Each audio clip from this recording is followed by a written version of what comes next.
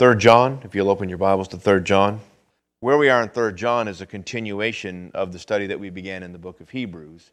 We went from Hebrews to the book of James, and then from James to 1 Peter, and then 2 Peter, and then 1 John, 2 John, 3 John. And unless I'm mistaken, we started in the book of Hebrews in 2013 or so. So for a long time now, we've been going through this same study of what we've coming to really understand. And I hope you're beginning to really understand the value of this term, and that is the reality epistles. Now, this goes to really to what Laura was just saying as she was becoming aware. Soon, we're going to depart and be with Christ. Some of us are probably going to depart through what we would consider death's door. We shall sleep. Some of us will be asleep when the trumpet sounds. I have a sense, and I could be wrong, I have a strong sense that before my grandchildren would leave this earth through that door, I believe the trumpet's going to sound and Christ is going to come back to the earth. And now I might be wrong. I think every generation, because of the imminent return of Christ as a reality, every generation has thought, any day now. And I look around and I say, if not any day now, when? That kind of a thing. It seems like it ought to be soon.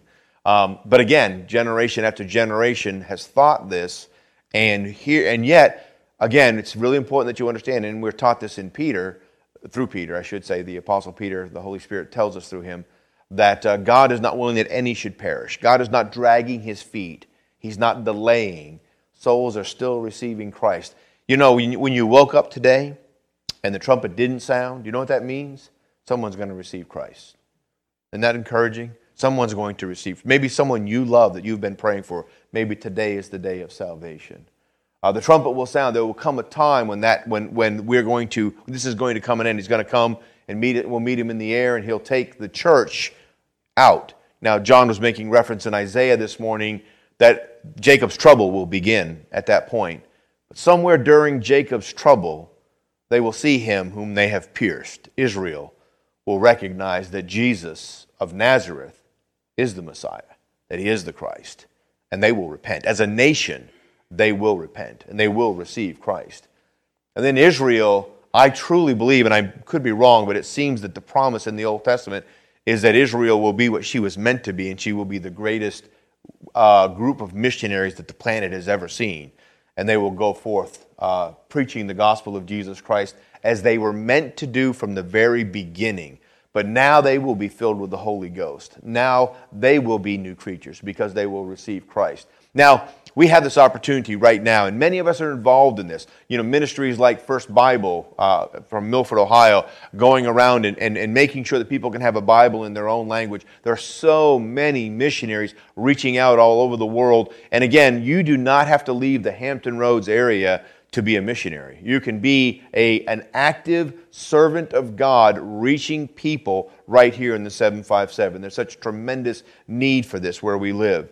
So when we get to 3 John, it is a continuation of what we see in the book of Hebrews. And what we see in the book of Hebrews is this. This is so important. Please hear this. Maybe somebody today will hear this for the first time.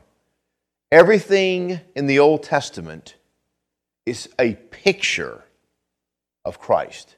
Everything. Moses is a picture or type of Christ. Aaron is a picture or type of Christ. The tabernacle is a picture or type of Christ. The priesthood is a picture or type of Christ. The offerings are a picture or type of Christ. David is a picture or type of Christ. Isaiah is a picture or type of Christ. But Christ is it. He's the reality.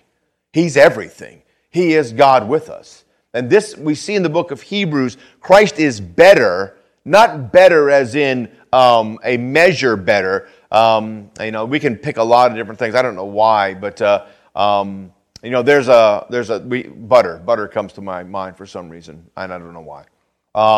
You can get butter. You can get margarine. You can get, I believe it's not butter. You get a lot of different things. But I would say that butter is better. Personally, I would say that regular butter that's even salted is a little bit better than unsalted butter. Now, see, that's all a matter of preference and degree. But Jesus is not better like that. Nothing else compares to him. Nothing else compares to Jesus. Everything else was something that God used to show us. I want you to see this because it'll help you to understand who I am and my love for you. But Jesus is that love. He doesn't just love us. God is love. And it's important as we understand, as we get into into 3 John, and we're not going to spend probably any time. I know this is kind of a pattern in our study of different books, is that we start studying a book and we don't actually start studying the book. And we're not going to break that pattern this time because I think context matters so much.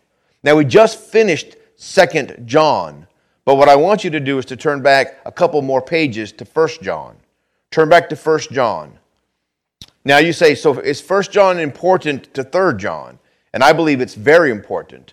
I believe in 1 John, where God is showing us the promise of a life walking in love and in light. That's the promise of 1 John. A daily life in fellowship with God. You can think about it that way. The phrase that I use is that God promises you a life, a lifetime, a daily life, a continual, ongoing process of your everyday life, a life walking in fellowship with Him in light and in love. That's the promise. And it gets more wonderful and more wonderful and more wonderful. Now, when you get through the end of that and you get to 2 John, God says, now listen, in order for that to be the way your life is, in order to walk in light and in love, you're going to have to be able to recognize people that are trying to tell you something that isn't helpful, perhaps even lying to you. And that's what we saw in 2 John. In 2 John, God promises us that we will be able to discern truth, be able to recognize when the Word of God is being preached to us, or when someone is simply seeking to make a point that they want to make. Many of us, many of us, probably all of us, have been present when someone has said something like, if you'll open your Bible to such and such, I just need a couple of words as a jumping off point. That should make you nervous. If the preacher just needs a couple of words for a jumping off point, that should make you really nervous. Because we don't want the thoughts of the preacher. We don't want the opinions of the preacher. The Word of God is quick and powerful. Preaching and teaching is only as powerful as it includes the Word of God, if you understand what I'm saying. So the reason I say this is because in 2 John, God zooms in on the life, the promise of a life or fellowship with God in light and in love by saying, this being true, you're going to need to be able to recognize when somebody's not saying what you need. And then in 3 John, which is where we're going right now, he's going to say, and this being true, you're going to understand the difference between having somebody into your house or helping them along the way that's really involved in the gospel and not just any religious person. In our house Friday night, we have not had any real fellowship with our family. Our family has not come to our house since we began not getting together because of the quarantine. But in the last couple of weeks, we have spent time with our family in such a way that we've actually made some contact, literally contact with our grandchildren. And we come to the realization that we don't believe anybody in our family right now has been exposed to the virus and that nobody in our family is sick of that virus right now. So in other words, we could be around each other. And so Friday night, we were around each other. So we had dinner at our house. My wife made a wonderful dinner. And we celebrated Andrew's birthday. Andrew just turned 26 years old. And so Andrew and Kayla and Hazel came over, and Matt and Amanda came over and brought Charlotte and Portia, and we were all together, and we had a good time together. Well, during that time, I don't even know how it came up. My son Andrew made reference to a televangelist who was conquering coronavirus in a tremendously absurd theatrical way. And it had become almost a meme, I guess. And so he was blowing on the coronavirus in the name of Jesus. And just really bizarre. And so he was showing it to my daughter, Rebecca. And Rebecca said, this is not only creepy, I might not even be able to sleep tonight because of the expression on this man's face. And the reason that I bring that up is because everything on the internet that talks about Jesus is not the same. Right? You all understand that. Every book that talks about Jesus is not the same. It matters. It matters. We support missionaries. We support those that are on their way serving the Lord Jesus. And we should. We should give of our finances. When they're here, you should take them to dinner, have them to your house. You should want to interact with godly men and women who are serving the Lord Jesus Christ. And, as we're going to see in 3 John, you should be careful that you don't consider your part of the ministry too important to interrupt by having them around. One of the things that probably all of us have been exposed to is a ministry that was so important, either the church itself was too important to have anybody else in except for a couple select people, or somebody whose ministry was so important that nobody should be involved in it except for them because it was their ministry. Anybody has that attitude, it's a dangerous attitude. It's a really dangerous thing to think. It's good to be involved in the ministry that God has called you to. It's really dangerous to think that it's yours. It's His, and He's using you.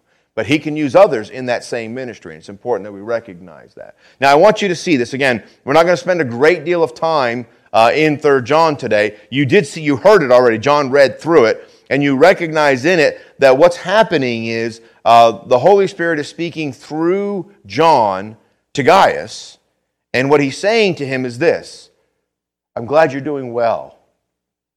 Now, we have a sense that Gaius is a man of some means, because he seems to not only help a little bit, he seems to help missionaries a lot. Like he's really actually taking care of them when they're in the area.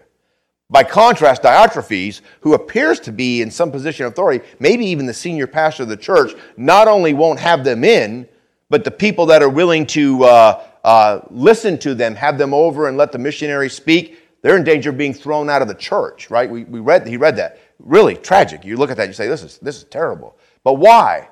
Because Diotrephes loveth to have the preeminence. Anybody that says, come to the ministry I'm involved in,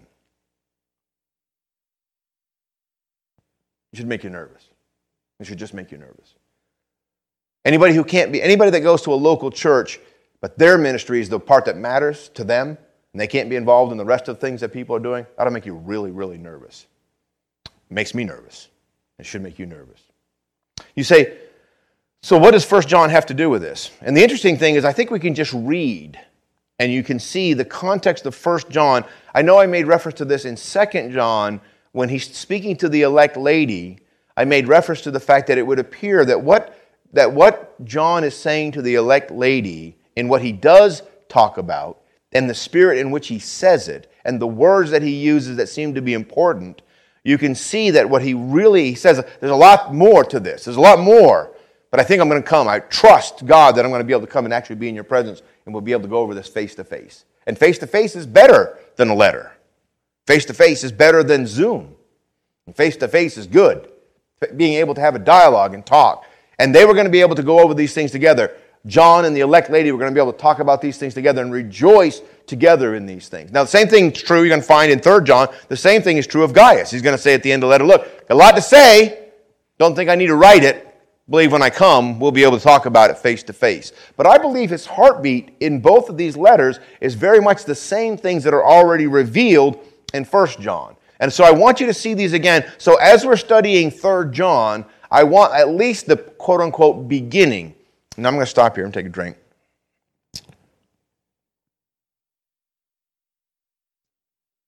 I don't know why, but often in preaching and teaching, the first few verses of anything that we read, especially in the epistles, is often treated in the same way that when we write letters to people, we start with, dear so-and-so, comma, right? I don't know if that's still the convention or not. A lot of people just don't even write letters anymore. But we still have some kind of a greeting at the beginning. And then often, even if you have something important that you have to say. So let's say what I want to say to Brother Ray. Ray's sitting up here. Ray and Daisy are sitting up here. If I want to say to Brother Ray, I really need to borrow your chainsaw, right? That's what I really need to do. Well, you can't just write a letter and say, Ray, I need your chainsaw. Chuck. You got to write a letter and say, Ray, I hope you and Daisy are doing well. I hope things are good at your house. We have all these wonderful, pleasant things that we say to each other. And then somewhere we get to the point, oh, and by the way, if it's okay, could I borrow your chainsaw at some time? Let me know, Chuck, right? or sincerely even. Sincerely, right? Even though that's kind of ironic because I just kind of made it clear that I really wasn't that sincere. I just said all those nice things so I could borrow his chainsaw. I'm not accusing everybody of doing that all the time, but we have learned social etiquette demands pleasantries at the beginning of our letters, right? Yes, everybody understands that? Well, I think we read our Bible as if the epistles have pleasantries at the beginning that aren't really they're not the meat of the letter. That's not true. The beginning of the epistles are the meat of the letter. All of it is the Word of God. Every bit of it. And I say that because when I start reading what I'm going to read here in just a moment, many of you will not start paying attention until I start getting to doctrinal points in a very real sense.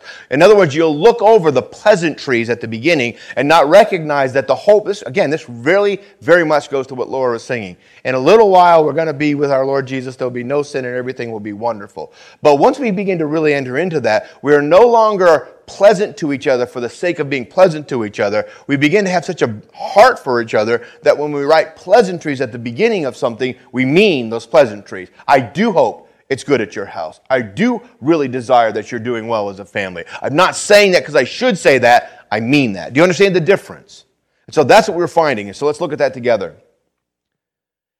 Now, you'll also find as we begin to read 1 John, that 1 John can go all the way back to John. If you go back to John chapter 1, just go back to John, not now, we don't have time to go back there, but go back to John chapter 1 and just notice how much about the eternal nature of our Lord Jesus Christ and the Word becoming flesh and dwelling among us, how much that's here. And now let's read. That which was from the beginning, which we have heard, which we have seen with our eyes, which we have looked upon, and our hands have handled of the word of life. For the life was manifested. We've seen it, and bear witness, and show unto you that eternal life, which was with the Father, was manifested unto us. That which we have seen and heard, declare we unto you, that ye also may have fellowship with us. And truly, our fellowship is with the Father and with His Son, Jesus Christ. Father, help us as we look into Thy Word this morning. Cause us to realize and understand the significance. And we're going to see it in 3 John. Lord, it's so important that our fellowship isn't our clique or our group or our kind, if you will, but that it's with the Father and with the Son. We cannot truly have fellowship one with another, not loving, caring, selfless fellowship outside of our Lord Jesus Christ. That's just religion. And it's just choosing, quote unquote, our religion and getting along with those that are of our, quote unquote, religion. And it's not the same thing at all as loving one another. Deliver us, please, Father, from religious activity and cause us to understand what we really have in churches, what we really have in fellowship one with another, even church to church, local church to local church, how significant and important it is that those that know and love the Lord Jesus Christ have real fellowship with each other and can labor together. And we see that right here in this epistle. Bless us, Father, as we look at this and then as we continue our study in 3 John. We praise you in Jesus' name, amen. So I think it's pretty clear here. The eternal things have been made known unto us because the Word was made flesh and dwelt among us, and we beheld His glory, the glories of the only begotten of the Father, full of grace and truth. That's what John is saying. Notice he doesn't say I. He says we, right? He includes Peter. He includes Paul. He includes all of the apostles, but not just the apostles. He includes all of those that know and love the Lord Jesus Christ. We have fellowship together. And what he's saying is this: we want to make sure that you have fellowship with us the same way. He wants to make sure that the people that are receiving this epistle recognize that fellowship in denominational circle, if you will, in other words, people who line up with us, that's not the point. It's, do you know the Lord Jesus? Do you love him? Do you have fellowship with him? Good. I do too. Let's have fellowship together in him. Do you understand? Not do you agree with this version and this version and this version of how I look at things and this version. Oh, good. Then we can have some getting together because we agree on just enough things to get together. That's not the point. The point is, do you know the one that's lived for eternity, that came into time to show us all who we are, who he is, and to rescue us? Do you know him? Is he precious to you? Great. Let's have fellowship. Now let's look at what that says. So he says, that's what we have.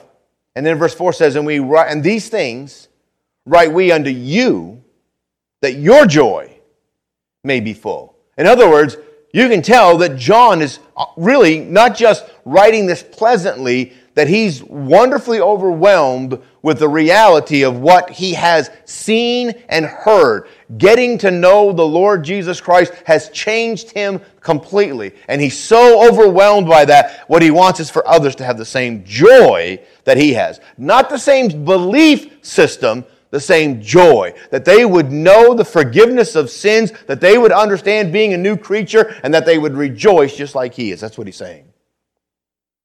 This then is the message which we have heard of him. This is what he said.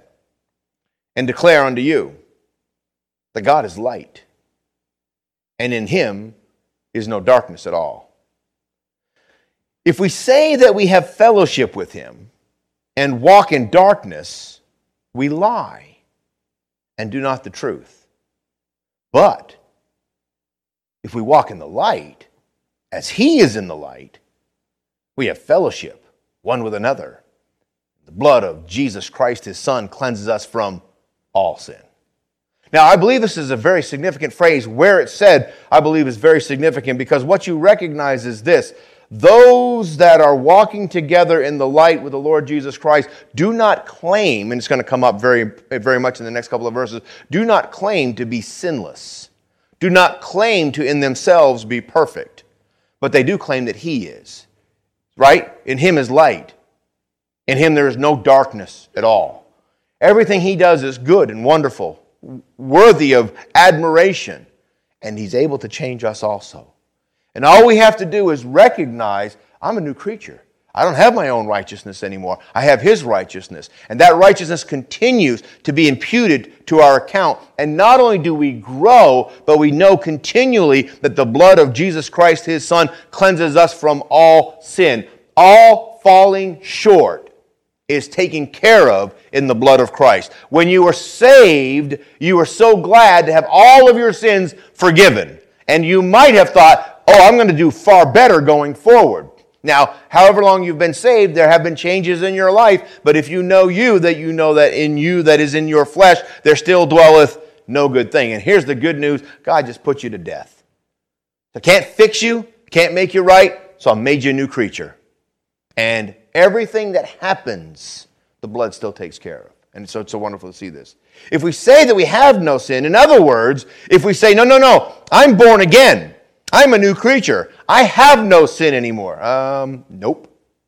If we say we have no sin, we deceive ourselves, and the truth is not in us. Now, I want you to recognize, this is important that you recognize, this phrase, the truth is not in us, the only people that have the truth in them are people that are new creatures. So this is not saying if you're unsaved, you can get saved. It's saying, no, even we who are new creatures recognize that there is still sin in my members. In me, that is in my flesh, there's still the desire for the wrong things. But if we confess our sins, he is faithful and just to forgive us our sins and to cleanse us from all unrighteousness. If we say that we have not sinned, we make him a liar. And again, his word is not in us. My little children. Now, I almost wanted to read to this point just for that phrase, my little children. And the reason that I make reference to that is because in 3 John, he makes reference to having such joy that it's verse 4. Go to 3 John verse 4. Again, it's only a couple pages. We'll move back. 3 John verse 4. I have no greater joy than to hear that my children walk in truth.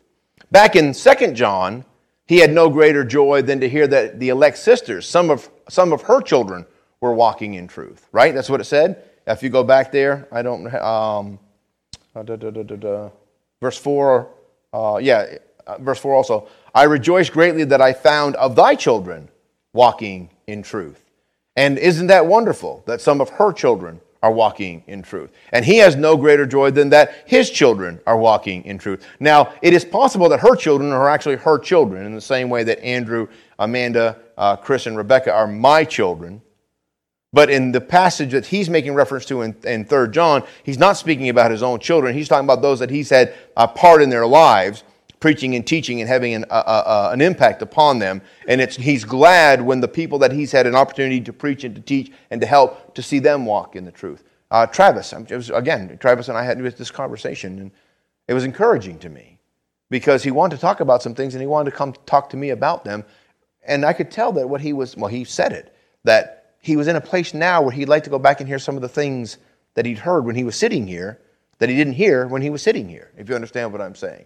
I remember Sharon James coming to see me one Sunday morning after the morning message, just so happy, joyful, in tears. And she said, on the way to church this morning, I was complaining to Jeremy about the fact that you had been, I think we might have been, by the way, in Hebrews, about the fact that you'd been preaching the same message over and over and over again for about a month.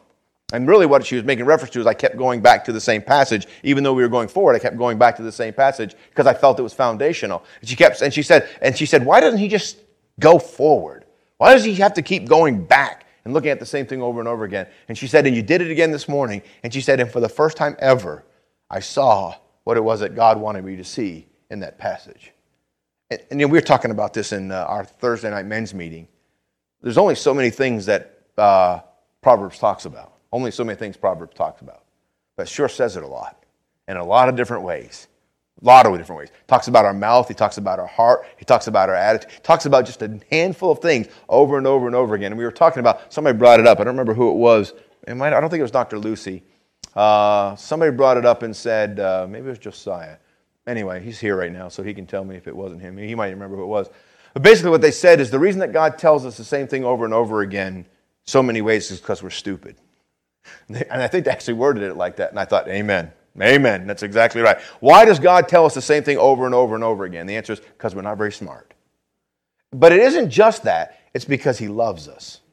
And he literally is saying, let me use a flower to help you understand this. Let me use fish to help you understand this. Let me use all kinds of things to help you understand this. Let me make reference to all these things. Do you realize that all of creation was given to teach us how great God is and how much he loves us? Everything. If you understood everything the way it actually is, you'd say, there's a lesson in this.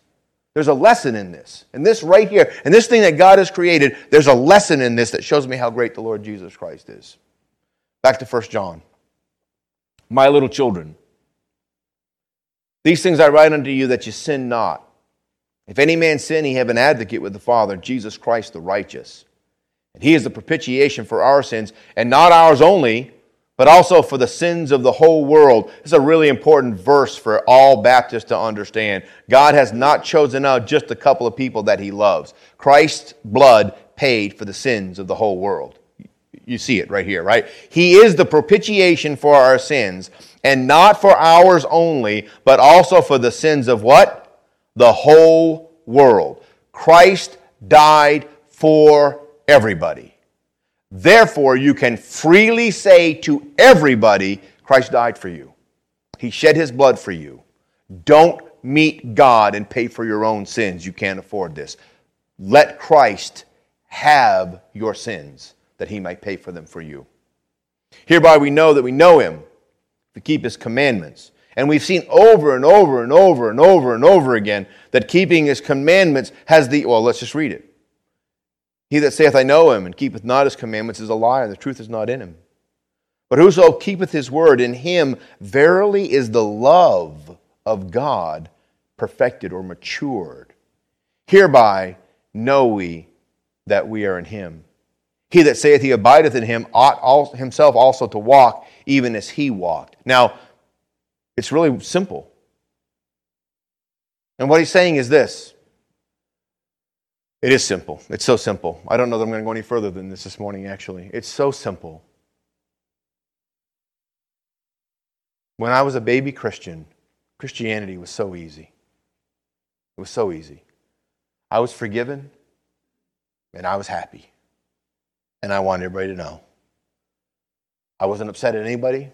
You almost couldn't upset me because I was so glad, I was so happy to be forgiven. If you didn't like me, it's okay. I wouldn't like me either. You understand? Didn't get my feelings hurt. Didn't get offended. My wife remembers me before I was saved. My wife remembers me after I was saved. My wife remembers that I had friends before I was saved who didn't want to be my friends anymore after I was saved. I didn't feel like they were weird. I was the weirdo, right? I mean, we were fine when I was in the world, but when I got saved and wasn't in the world anymore, they still were. They didn't understand what had happened in my life. You sure sound like a crazy man when you start talking about how great Jesus is, how powerful He is, how He can separate you from all your desires before, how He doesn't just forgive you of your sins, He gives you a whole new... Sounds like crazy talk. It really does. And you know it does because your extended family members, some of your neighbors, some of your loved ones still say you sound like a crazy person. And that's fine. But let's not be jerks. Do you understand? Let's love them. Let's be at peace with God, as you were talking about. And I love the fact that, and that's not just in the Old Testament, by the way, the completeness. It says, therefore, being justified by faith, we have peace with God. And what that means is I'm complete. It's okay. I'm complete. If the blood is on your account, you're complete. You say, I don't feel complete. That's a you problem. That's a me problem. You are complete. You are complete in Him. Everything you ever need, Christ is. Everything you'll ever need, Christ is. Not will give you, He is. Everything, everything. And there's such peace in that. And because there's such peace in that, we can have fellowship with Him. Now here's the thing. This is what real fellowship, I'm going to move, James, just so you know. And it's funny because there's now enough people that I can actually walk towards people. And look at this, we have these stairs to use. Isn't that nice, right? We have these little stairs to use. I still lose sight of the peace that's in Christ because of the pressures of the activities of our church. You understand? You understand you had to sing this morning. Right? You understand you had to play the piano this morning. Because of the activities of the church, I've said many times, I would almost like our church to have 2 or 3 other full-time pastors so that I could literally just talk to people before the service is over, and then somebody would tap me on the shoulder and say, Pastor, you have to go up in the pulpit now to preach. But I have a hard time with it because in my mind I'm going over the things that I'm going to preach while I'm talking to you and making sure, are we ready for this part of the service? Are we ready for that part of the service? You understand what I'm saying? I guess what I'm saying is this. It is easy for us to miss out on just walking with Jesus and loving Him and loving each other because of the pressures of everyday life. But the whole promise is you have a great high priest who's pouring out a whole new quality of life. He ever liveth to make intercession for you. You're complete. Everything's fine. Stop worrying about these things. Rest in His love. Love each other. Don't compare yourself. Don't measure yourself. Don't think yourself better. Don't think anything like that. He's wonderful. He loves you. He loves you. He loves me. He loves you. He loves you. He loves me. He loves us. We can love each other. He loves us completely and freely. We can love each other completely and freely. You fall short, I fall short. I promise I won't pick on you if you don't pick on me about it. Do you understand what I'm saying? That's really how peaceful this is. This is the whole point. The blood of Jesus Christ, His Son, cleanses me of all my sin, and guess what? He cleanses you of all your sin. Yes? So we just walk with Him. You walk with Him, I'll walk with Him. You say, let's walk with Him perfectly. Yeah, I'd like to do that too. And guess what? There's coming a day when we will. Right? We'll leave here, praise God, and in the moment, in the twinkling of an eye, everything will change. And there'll be no more sin ever again. I'll never be a goofball ever again. I'll never hurt anybody ever again. And won't that be wonderful when? It's not true now, though. It's not where we live right now. But I'm still complete in Him, and so are you. And because of that, I have tremendous peace at times when I just simply enter into that and rejoice at it. But God wants us to grow in that understanding. That's the fellowship He wants us to have. What John is saying is we have fellowship with God in how wonderful He is, and we want your joy to be full because we want you to have that same thing. Now again, when we get into 3 John, what you'll realize is all of 1 John carries into 3 John. You're going to see at the very beginning, he's going to write and he's going to say to Gaius, you really are I mean, he's not puffing him up. He's not boasting or bragging about it. God has done a wonderful work in your life, guys.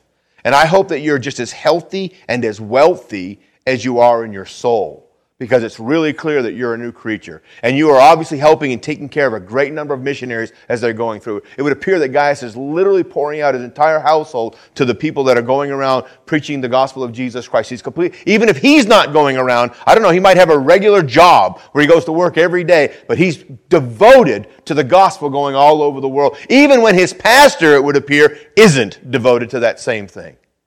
Isn't it wonderful that you can have peace no matter what the circumstances and just walk with God? That's what God is talking to us about right here. Here's the thing. We were talking about this morning. We have the desire to get back to normal. In other words, we just want to assemble together. That's what I mean when I say that. We can't wait to get back to normal, to have Sunday school and children's church, nurseries, the Wednesday night ministries, to feed the kids that are coming in, to go down and do CEF, to go to the nursing home. We can't wait to get back to normal. But I got a feeling that what God's doing in our lives right now is causing us to understand, no. Let's go back to better than normal. In other words, let's go back to assembling like we were before, but let's do it better than we were doing it before. Anybody else feel that way? I feel that very, very strongly. I believe that, ironically, the 2020 vision that God gave me could not take place without what we're going through right now. Because right now what we're realizing is this: I've been wasting time. Some of us had a lot of free time. I don't feel like I've had a lot of free time. I've had a lot more time to study, though, than I used to, because I can't go to the nursing home. I can't go to the hospital. I can't even go to somebody's house and visit with them right now. So I've had a lot more time to study. We have a lot of time that we're putting into things that we don't normally have to put them into in order to do the videos and stuff like that we're doing. But what I'm realizing is this. This has helped me to understand. This has helped me to understand you're dead. Really, that's what's really, I think the thing that God is showing me more than ever before in my life is, Chuck, you're dead. I just can't fix you. And I can't tell you how happy I am to be dead. You're dead. And you know what? When you're dead, you don't have to try anymore, right? It's funny because Bobby McKinney sings a song that I really enjoy. It's really a blessing to me. And the song is, when we finally fail in trying, we will find success in dying. And it is so wonderful to understand that God so loves you that He completely took care of every one of your needs. And one of your needs was to be set free from you. You understand? And so He said, here's what I'm going to do. Josiah, you're not fixable. So some of us have done this, right? This is a little sensor. It senses the temperature in the room. So if this sensor was broken, right, what we would do is we would do what with it? We would throw it away and get a new one. And that's what God has said. I put you to death and I made you a new creature. Isn't that wonderful? You say, you mean I'm never going to have success in myself? No, you're never going to have success in yourself. But you have Christ's success. Unless you want your own righteousness. Do you want your own righteousness? I'm so thankful to not have my own righteousness. But isn't it wonderful to not have to try to earn it anymore? And this is why we shouldn't compare ourselves with each other or measure ourselves against each other or look down at each other, because everybody around you is just like you. Right? Imperfect. Worse than imperfect. How is it? Only evil continually. It's a pretty desperate statement. That's all of us. But not in Christ, praise God. I hope that's an encouragement to you. I hope you'll recognize as we see this, the whole point of this is to have fellowship with the eternal God that has come and has come to us to save us from us, that we can have a relationship with Him. Let's just enter into that together. And again, as we are going to now, you can turn your pages if you want to. As we begin going into, I think probably the next time we'll spend some time actually in 3 John, looking at some of these things. Recognize in 3 John, begin now to say what you're seeing in 3 John, Lord, is there anything that I'm falling short of? In other words, there's something that you'd have me to enter into that I'm not entering into. Is there selfishness in my heart and life about ministry? In other words, do I want to have the preeminence in anything? And when you're honest about that, God will set you free from that. Because that's what He wants to do, is to set us free from that. He wants us to be able to be like Gaius. He wants us to just give of whatever it is that God puts into our hands so that the gospel can go forward. So we can be involved in that and recognize, oh no, we're all going home pretty soon. Let's rescue everyone we can while we have time to do that. Let's be about that. Let's be about telling people how great Jesus is. Again, they're going to receive him or reject him. That's between them and God. But let's tell them. Let's tell them. And let's not get worried about our own little sissy feelings along the way. Let's together, labor together to tell other people how great Jesus is. And let's recognize that those of us that are doing it together here at Tidewater, none of us are anything, and Jesus is everything. Father, thank you for your word. And I thank you for just how free, how peaceful it is to recognize that we are nothing in ourselves, but that Christ is everything. And Lord, that we can truly, truly enter into the fact that you want to make use of the vessel and that you want to show your love and your goodness to other people. Lord, I'm watching you. I think many of us are. I'm watching you touch many lives. Even though I can't be around people in the same way, Lord, what people are texting me, what people are writing, calling, what people are saying, Lord, through different text circles, all of these are making it clear that you're showing us more of your goodness and greatness. Lord, I pray that you continue to bless. I pray you continue to help us and encourage us. Cause us to behold the Lord Jesus as he is, to worship him and adore him, and to be free because of it. In Jesus' name we pray. Amen.